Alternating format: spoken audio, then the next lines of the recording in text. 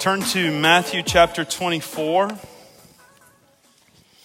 And those of you that might be new or you're joining us online, we put a high priority on the Word. And so we don't put the verses up there. We want you to turn in the Word or, at least on your phone. Today I'm going to be looking at Matthew chapter 24 for this series, last week's message, and today. I am going to jump over to Isaiah chapter 9 in just a moment to read a couple of verses that I think are really, really important when we talk about prophecy. And we're talking about our end time series. And so if you're watching online today, we're so glad to have you. Before we dive into the teaching, though, I know Joey just prayed for workers headed back. Our school teachers will be headed back later this month. These are tough times, but I it's so hard to do pastoral ministry in these moments. It's just not normal for us. And the connection that is a high priority for us at Lift Church, that connectability is really difficult. And so we work really hard at that. And one of the things, this is going to sound crazy to say this, but one of the things that all we have right now is praying. And praying for you, praying with you, praying in those moments. And sometimes it feels like there's just this disconnect that's happening. And I want you to know that we feel that as well.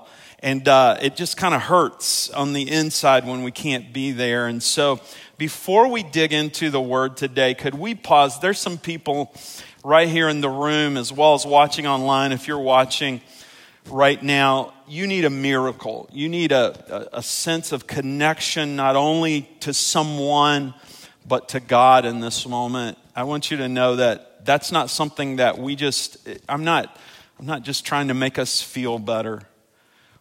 Sometimes the expression of faith is the best thing we can turn to right now. It's not the last thing we turn to. It's the best thing we turn to. And so I just want to pray. And if you need a miracle right now, I'm just going to ask you just to trust the Lord. Maybe as a sign of receiving that miracle, you just put your palms up and say, God, I need this miracle right now. God, your word tells us that we can come boldly to the throne room of grace. We don't have to come with any shame. We don't have to come, even with our doubts, we might walk into the throne room of grace, but we can ask you for what we need today. And so, God, we just come into your presence and we say, God, we need miracles. God, I pray right now, Lord, I pray for Elaine. As Jim's here this morning and Elaine's got this infection that they're treating right now. And God, we just pray. I know he wants to be by her side. He wants to hold her hand, but God, you're there. And so, God, we just pray for a miracle for her right now. God, I see Pam here, and we're praying for Paul's miracle right now. God, that cancer would be eradicated from his body once and for all.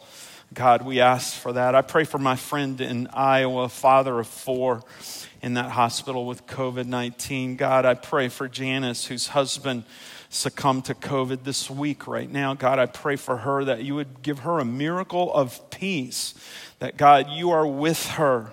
And God, I just pray, Lord, we need you. We need you. Each one of us could come before you and say, this is what I need right now, God.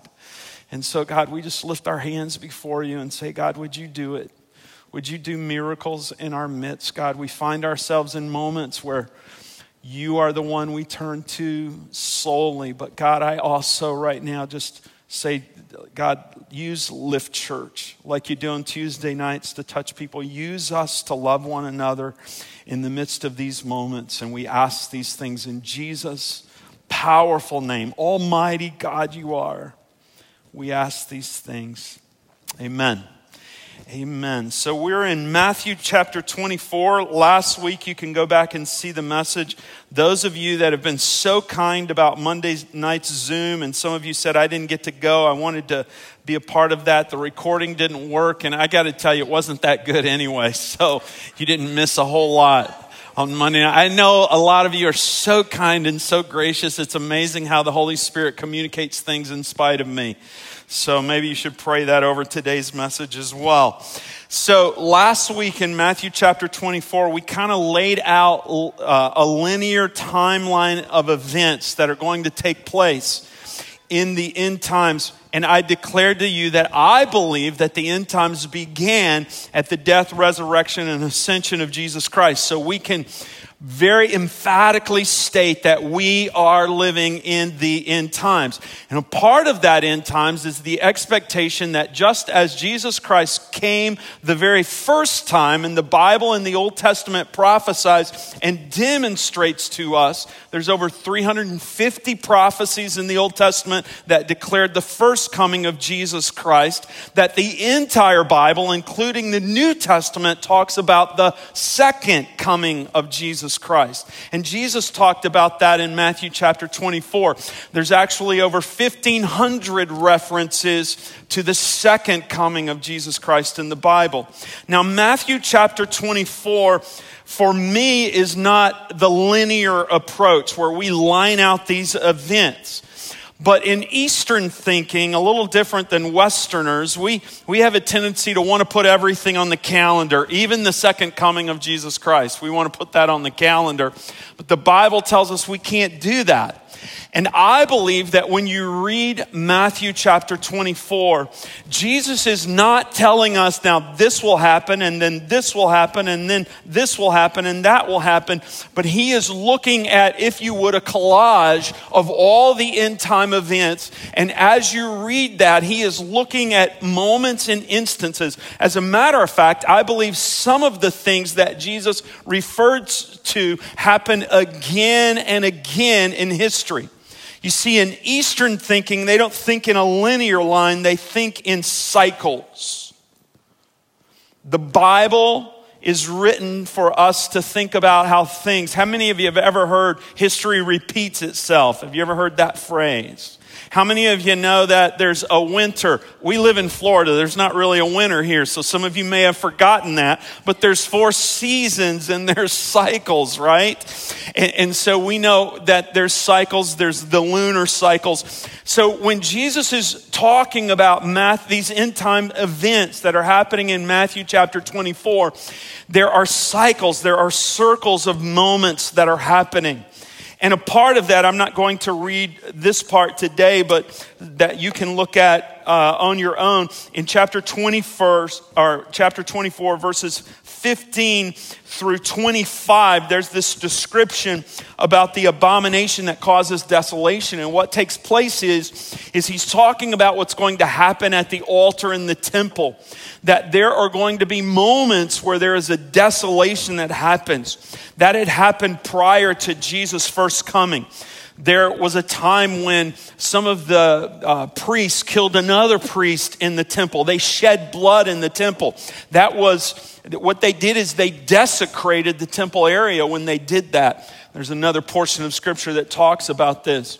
In about 530 BC, a Greek king during the Greek Empire, a Greek king named Antiochus Epiphanes came in and sacked Jerusalem. He went into the temple. He urinated on the altar and sacrificed a pig there. That was an abomination that took place. Jesus earlier had told his disciples that this temple site was going to be desecrated again. The disciples said, "Look at Herod's temple, isn't it magnificent?" And Jesus said, "I'm telling you, all of these stones are going to come down." And I want to pick up reading about this for just a moment. In verse 32 at chapter 24, it says, "Now learn this lesson from the fig tree. As soon as its twigs get tender and its leaves come out, you know that summer is near. Even so, when you see all these things, you know that it is near, right at the door. Truly, I tell you, this generation will certainly not pass until all these things have happened. Heaven and earth will pass away, but my words will never pass away." Now pause right there, and I want to put something into context. Last week I said this. This is so important that you get this. It is not our job to figure out how prophecy will be fulfilled. It is our job to watch it be fulfilled. God fulfills his words over us. And yet it is amazing to me how many sincere people who love God are always trying to figure out how God will do it and when God will do it. And I think this is a mistake. I grew up hearing this passage of scripture where it says, truly I tell you, this generation will certainly not pass away until all these things have happened. How many of you ever heard a preacher say that you remember that Israel was restored to its land in 1948, and they said that based upon that, that generation would not pass until the second coming of the Lord happened. I remember hearing preachers say that this was a period of time, a generation. I remember being young enough for them to say that a generation is measured by 20 years. Every 20 years we have a new generation. Can you imagine 1948? They said in 1968, I was in first grade, we believed Jesus was coming back. Some of you are shaking your heads. You remember this. When that didn't happen, you know what they said? In a generation is 40 years. And so in 1988, some of you bought that book, 88 Reasons Why Jesus Will Return in 1988. And there was a lot of truth in there. The problem is Jesus didn't return in 1988. That kind of discredited the entire book, didn't it? As a preacher, I could stand here today and I could tell you that we could literally state that a generation wouldn't pass away. We could state that the people that were born around 1948, and the Bible says in the Old Testament that a generation is 70 years, and with the favor of the Lord can even last to 80 years. And I could unequivocally, based upon that math, figuring out, I could tell you that 80 years from 1948 would be what? 2028. And if you back 7 years out for the tribulation, we could say Jesus is coming back in 2021. And if I were to say that to you, and declare that to you, I would tell you to run and find another church.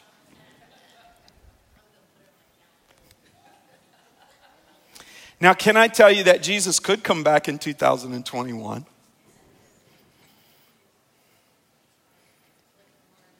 He could come back in 2020, because we could be off by just a year. As a matter of fact, September the 19th of 2020 will be Rosh Hashanah, which is the Feast of the Trumpets. And if we want to use the trumpet sound that's going to happen, we could start to manipulate and try to figure out how Jesus could come back on September the 19th, 2020. Wouldn't that be awesome? Some of you are going, oh, wait, I still have money in my 401k I want to spend.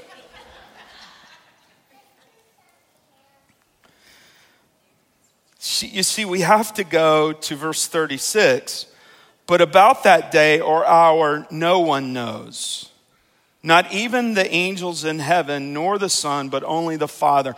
How dare we begin to set dates and figure out when we think that trumpet will sound, or how we think Jesus is going to bring these events to pass. You see, there was another abomination on the temple site in 688 when the Muslims went in and sacked Jerusalem, and a caliph took control, and in 688 AD began to build what's called the Dome of the Rock on the Temple Mount. That still stands for today. What I want you to see is that when Jesus was describing end time events, he was seeing these things that would circle over and over and over again. Throughout history, there have been Antichrist, the spirit of Antichrist. And today, I really want to talk about the spirit of Antichrist. Do you think that the Jewish people during the Holocaust believed that there was an evil spirit that was working against their people? And today I want to show you, because I believe that as the church, we can get so caught up in events that are surrounding us that God just wants us to live our lives righteously with His holiness upon us, that no matter what the times we are living in, there is a light that is shining in darkness, that we are not worried about when Christ will return, but we know that He will return. When Jesus said, this generation will not pass away, I believe He was talking about the temple of Herod coming down. And in AD 70, it was torn down. And the words were fulfilled that Jesus said when He said, this generation will not pass away until they see the desecration of the Temple Mount. Those words were fulfilled. And I want to encourage you today that God fulfills His words. And that's what He was saying. Heaven and earth will pass away, but my words will not pass away. And that's what we need to hold on to today. And so let's read a little bit farther as Jesus in verse 36 says, no one knows, not even the angels in heaven nor the Son, but only the Father. Verse 37 says, as it was in the days of Noah, so it will be at the coming of the Son of Man. For in the days before the flood, people were eating and drinking, marrying and giving in marriage up to the day Noah entered the ark. Do you see that Jesus is saying, just like that, another cycle is going to happen? They knew nothing about what would happen until the flood came and took them all away. This is how it will be at the coming of the Son of Man. Now, verse 40 is very important. I want you to see this. 2 men will be in the field. One will be taken and the other left. 2 women will be grinding with a hand mill. One will be taken and the other left. In Luke chapter 17, this same description is there. And Luke adds this descriptor to the words recorded by Jesus. 2 will be in the bed. One will be taken. One will be left. Verse 42, therefore keep watch, because you do not know on what day your Lord will come.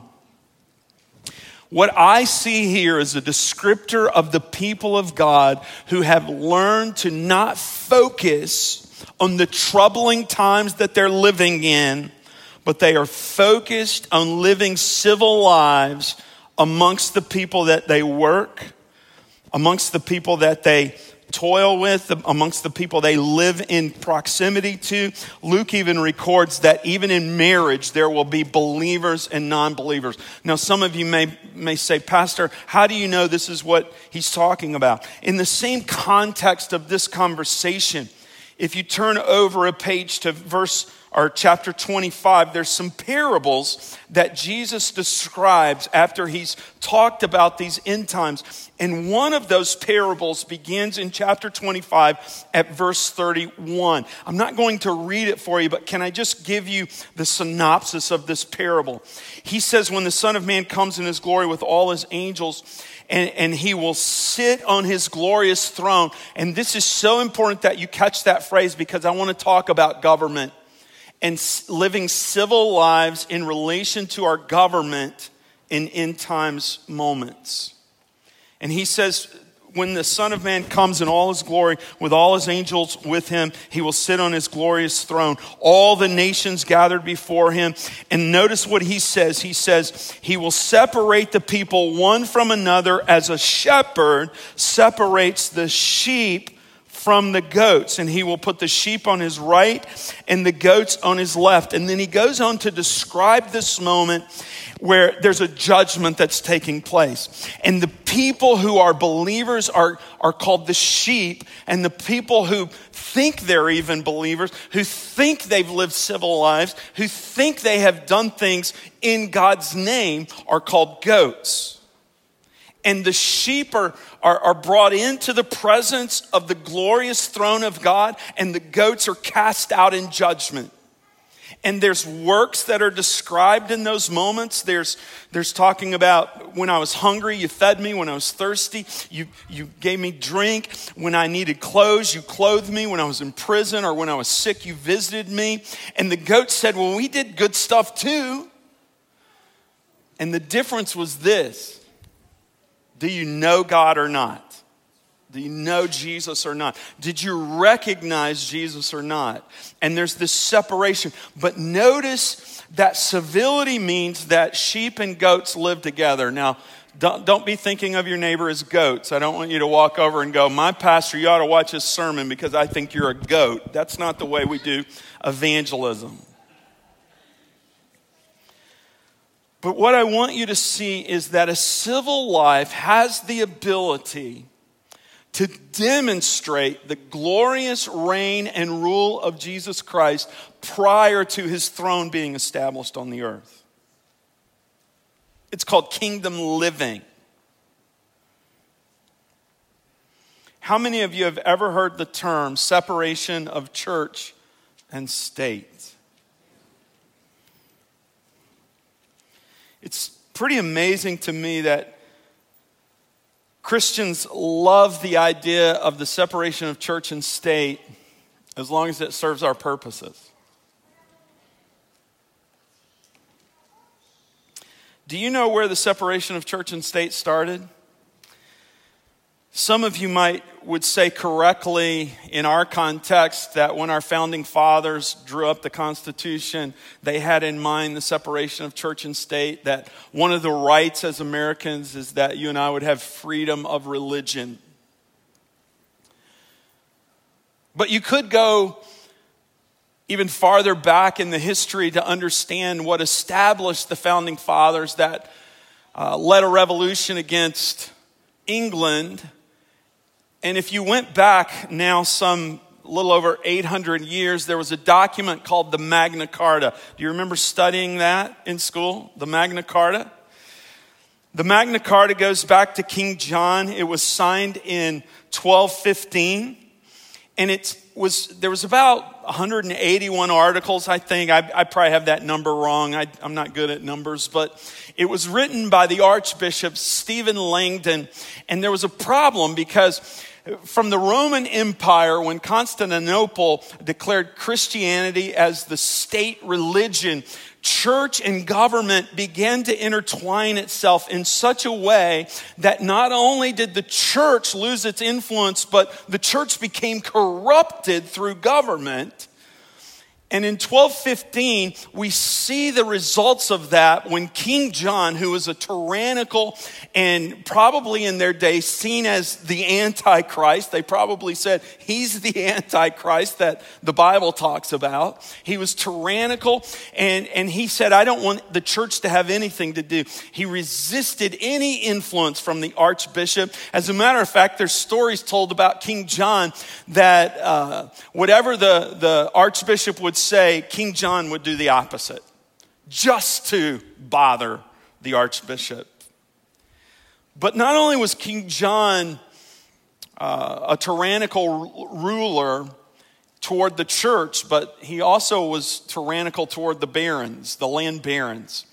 And so there was the threat of civil war, and the Magna Carta was written by Stephen Langton.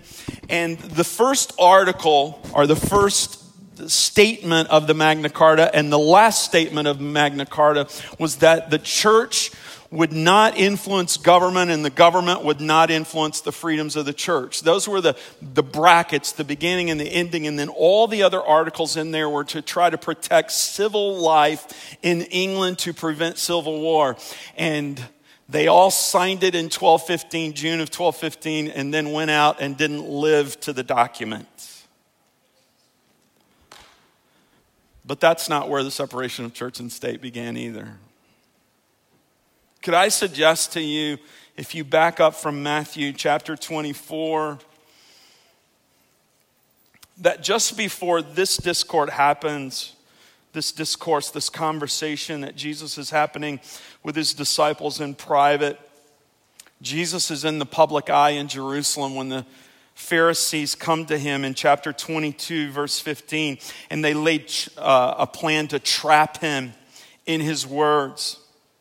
The Pharisees sent some of their disciples along with the Herodians, that would have been Herod's followers, and they said to him, "Teacher, we know that you're a man of integrity and that you teach the way of God in accordance with the truth. You aren't swayed by others because you pay no attention to who they are. Tell us then, what is your opinion? Is it right to pay the imperial tax to Caesar or not?"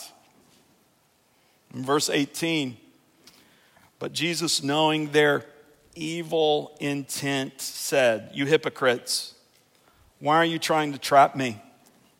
Show me the coin used for paying the tax." And they brought him a denarius, and he asked them, "Whose image is this and whose inscription?" "Caesar's," they replied.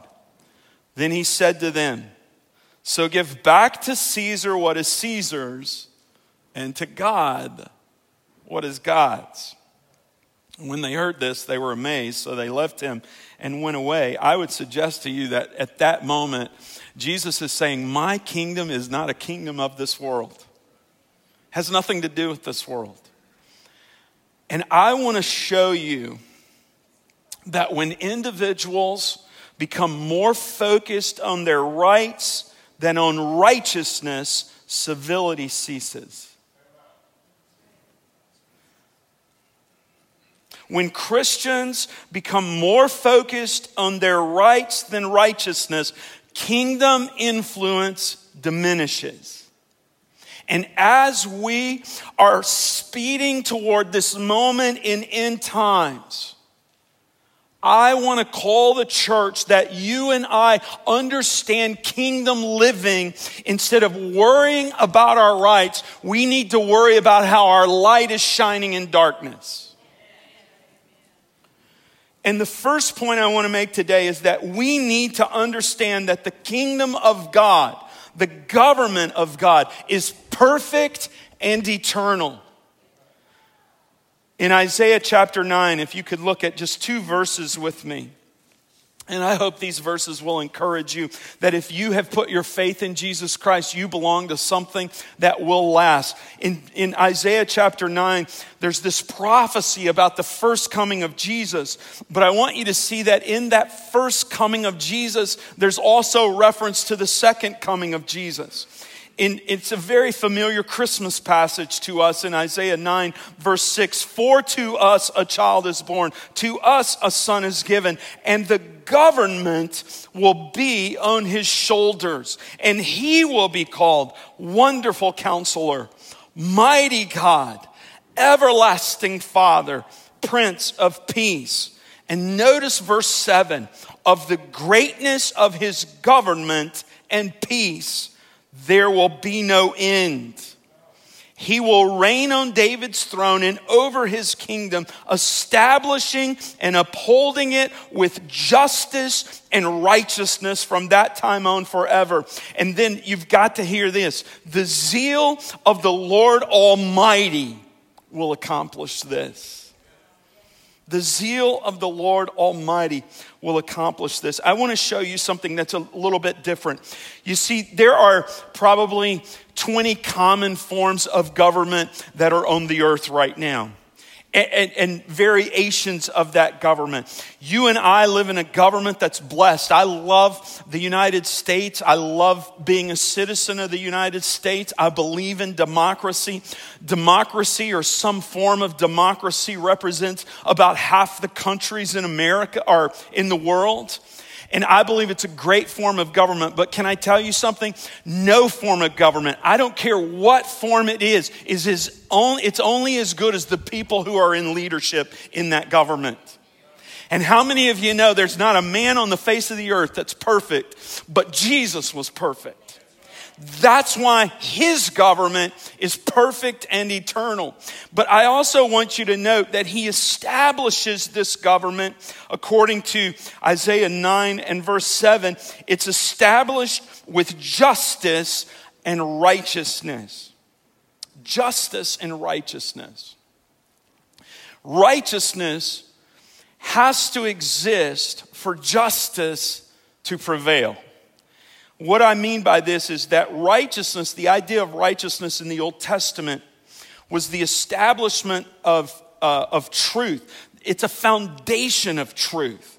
I got to tell you right now, it is hard to know what's true anymore.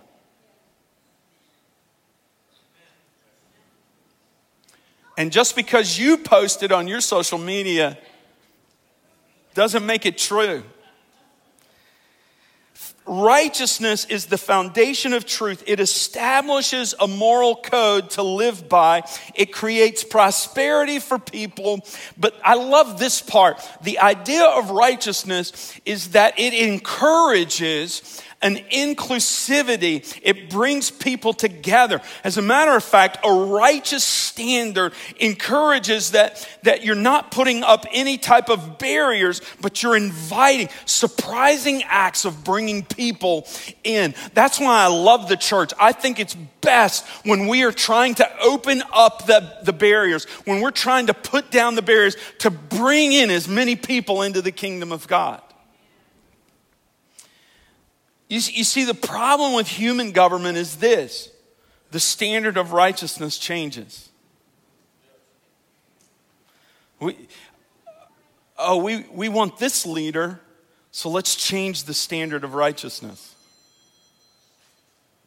Oh, I'm excited about this leader because righteousness is going to move up. Can I tell you something? There's one standard for righteousness, and it's found in the person of Jesus Christ. And it does not move through time.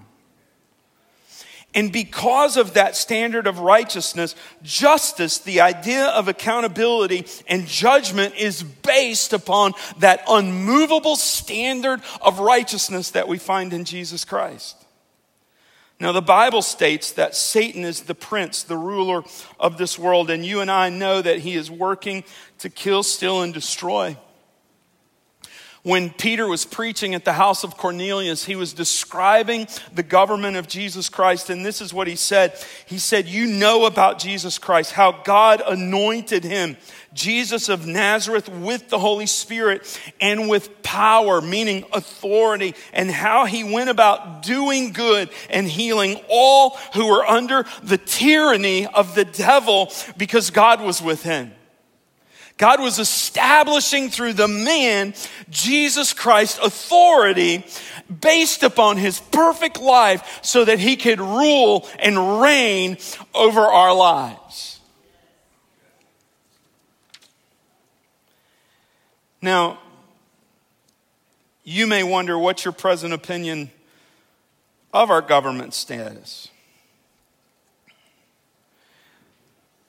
I fear that our government leadership has been reduced from solving complex problems to simply holding seats over the opposition. And I believe that if there's not a change in our methods and the purpose of government, that the future of the American government's at risk. Doesn't surprise me, though. No human government can stand forever.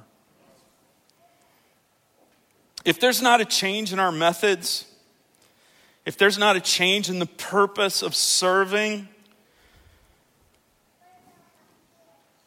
then we too, like many governments, will falter and fail. As a Christian, I believe it's my role to vote my conscience, to pray fervently for government leaders, but to focus on righteousness. That my job is to not focus on a moving bar or standard of righteousness that's placed in the ideology of man, but to look to Jesus Christ. And that when we come into the body and the family of God, that my responsibility is to point to Jesus. I want to take a moment to speak to systemic racism in America. My statements this morning are going to be direct and they're going to be brief. And I want you to know my heart and not to take my words out of context to use against me. I don't want to be canceled by your culture. But I, at a very early age, drew a deep love for all people, including people of color. The words Black Lives Matter ring true in my heart, while an organization that uses that term to describe what they do, I know very little about and can struggle to find what they do to be representative of my past and my heart. I will pause in this moment to say I have had a long-time love for law enforcement.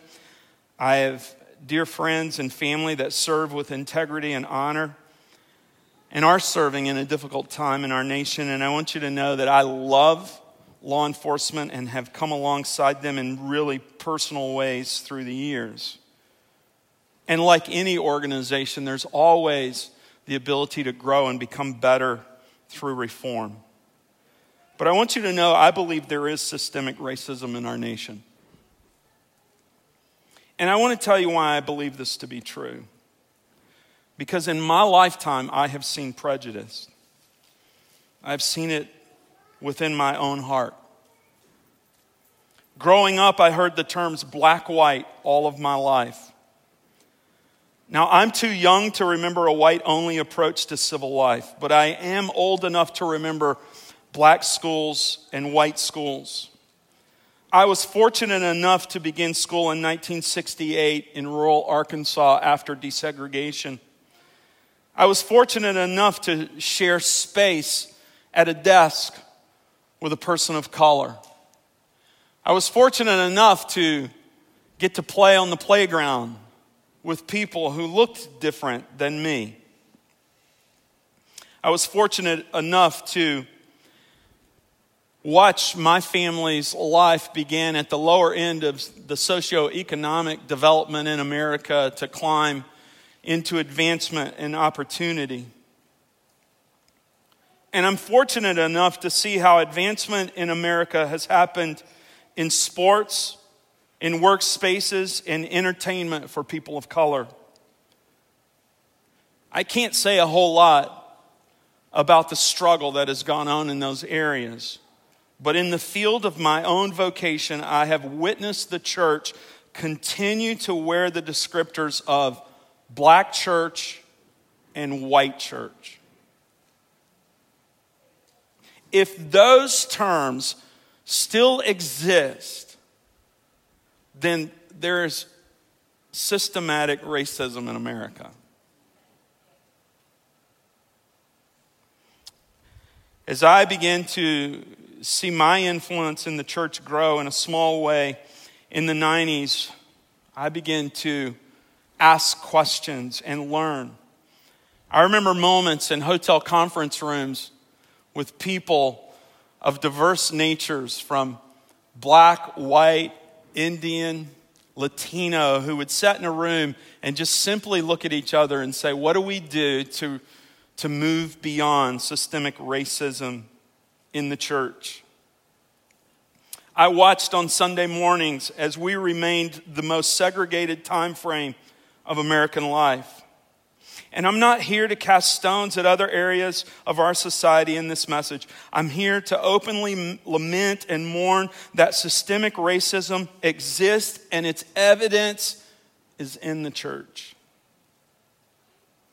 I know, even this conversation is more complex than we have time to address in this moment. My point in bringing this up is that we all must deal with the prejudice, the anger, the fear, the pain, all the emotions that stem from the seed beds of protecting our own rights instead of seeking to live in righteousness. You see, the church must focus in these times to live for righteousness over rights, or I fear we will forfeit our influence. It's righteousness that cleanses the heart of prejudice.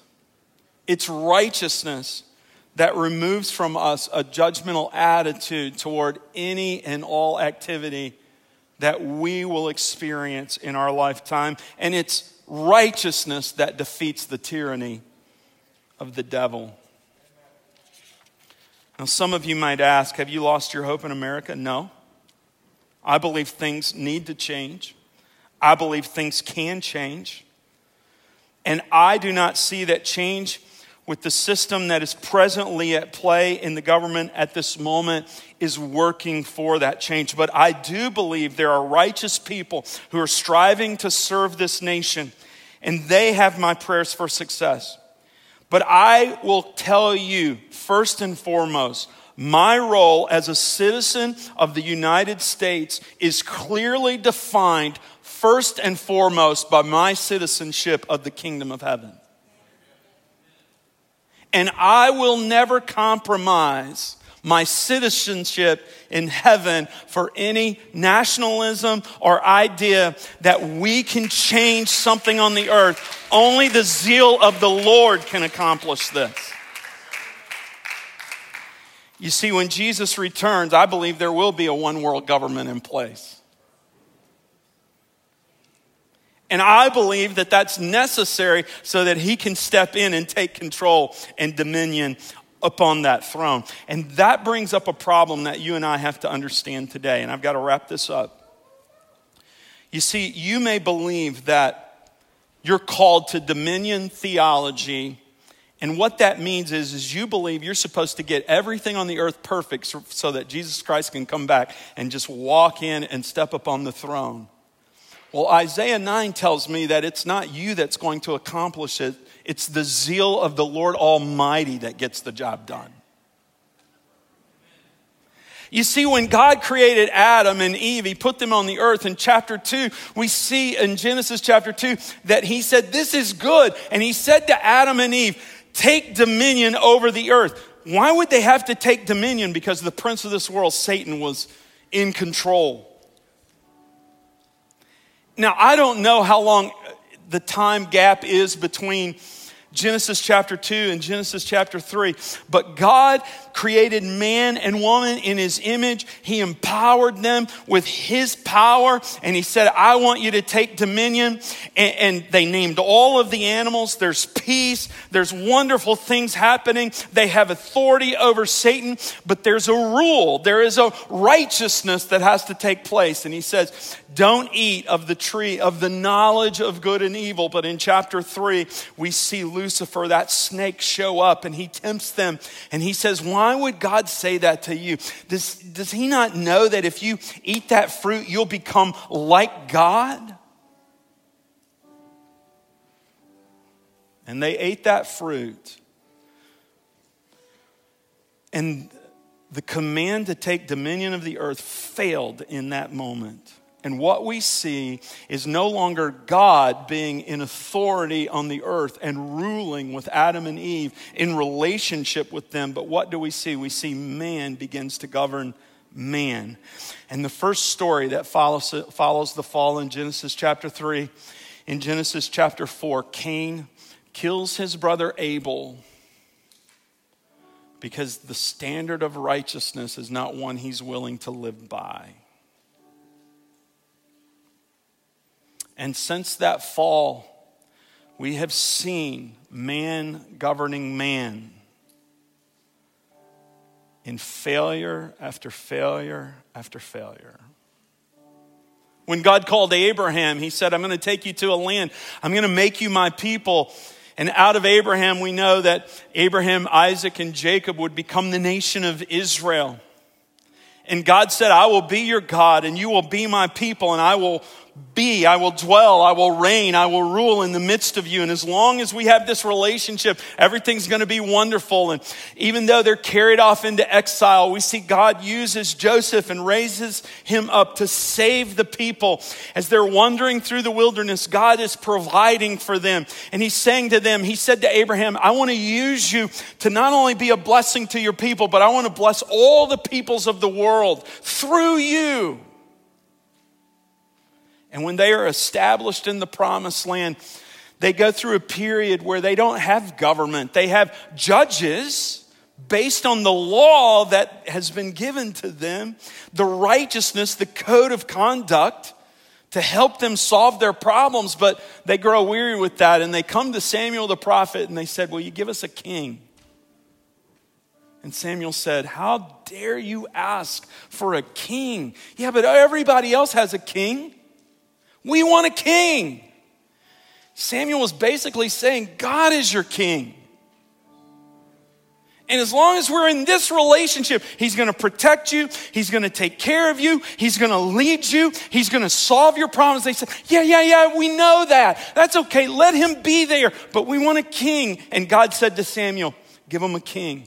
And on the day that they anointed Saul as king, Samuel said, you have really messed things up today, because now man is governing man again. And I want you to know that the promises upon Israel that were given to Abraham, I believe were forfeited because they have failed to be a blessing to the nations.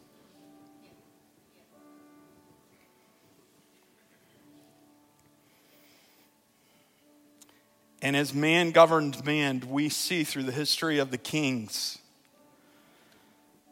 that Israel fell into exile after exile after exile. And then Jesus came. And Jesus came to establish for eternity the standard of righteousness that could not be met as man governs man, but it was met through forgiveness and mercy. When Jesus died on the cross, a perfect example of what it means to give oneself for another. He established the ability as man, as the line of David, as the son of David, through the lineage of man, the ability to rule and reign over man's heart. And he accomplished that in his first coming. And he ascended into heaven. And all authority, the Bible says, has been invested. It's been placed in him. It's been declared in him by God Almighty. And when Jesus comes back to the earth, we need to be a church living in exile, watching and waiting for his return. Not shouting, but these are our rights. But shouting, look, the king is coming. Watch, be ready. We need to be saying to the one who's working in the field with us, we believe that the King of Kings is coming. And when he establishes his throne, it's the perfect government, because he's not coming back as man again. He's coming back fully God. And once again, we will see God's righteous throne established for eternity. And that perfect government will be upon his shoulders. And you know what I love about what Isaiah says? It will be peace. You and I need to understand that we are living in the peace of God.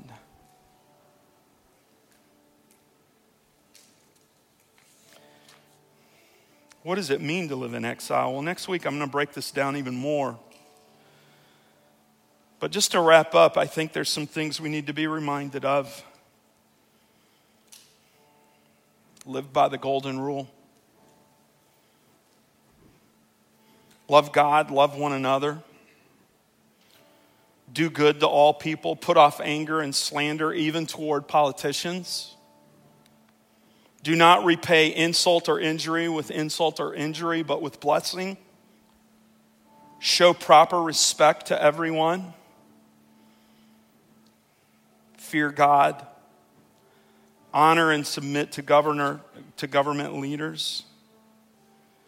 Jesus, I think, wrapped it up in these words in Matthew 6:33. Seek first the kingdom of God and his righteousness, and then all this other stuff will be taken care of for you. We need to be careful as Christians in these times to live in ways that follow Christ forward, to watch for his return, and to hope for his government even over our present democracy.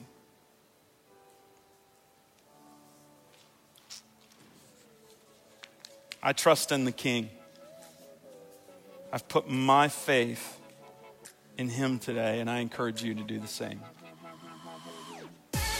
We hope you've enjoyed this teaching by Pastor Steve, and thank you for your continued support in this ministry.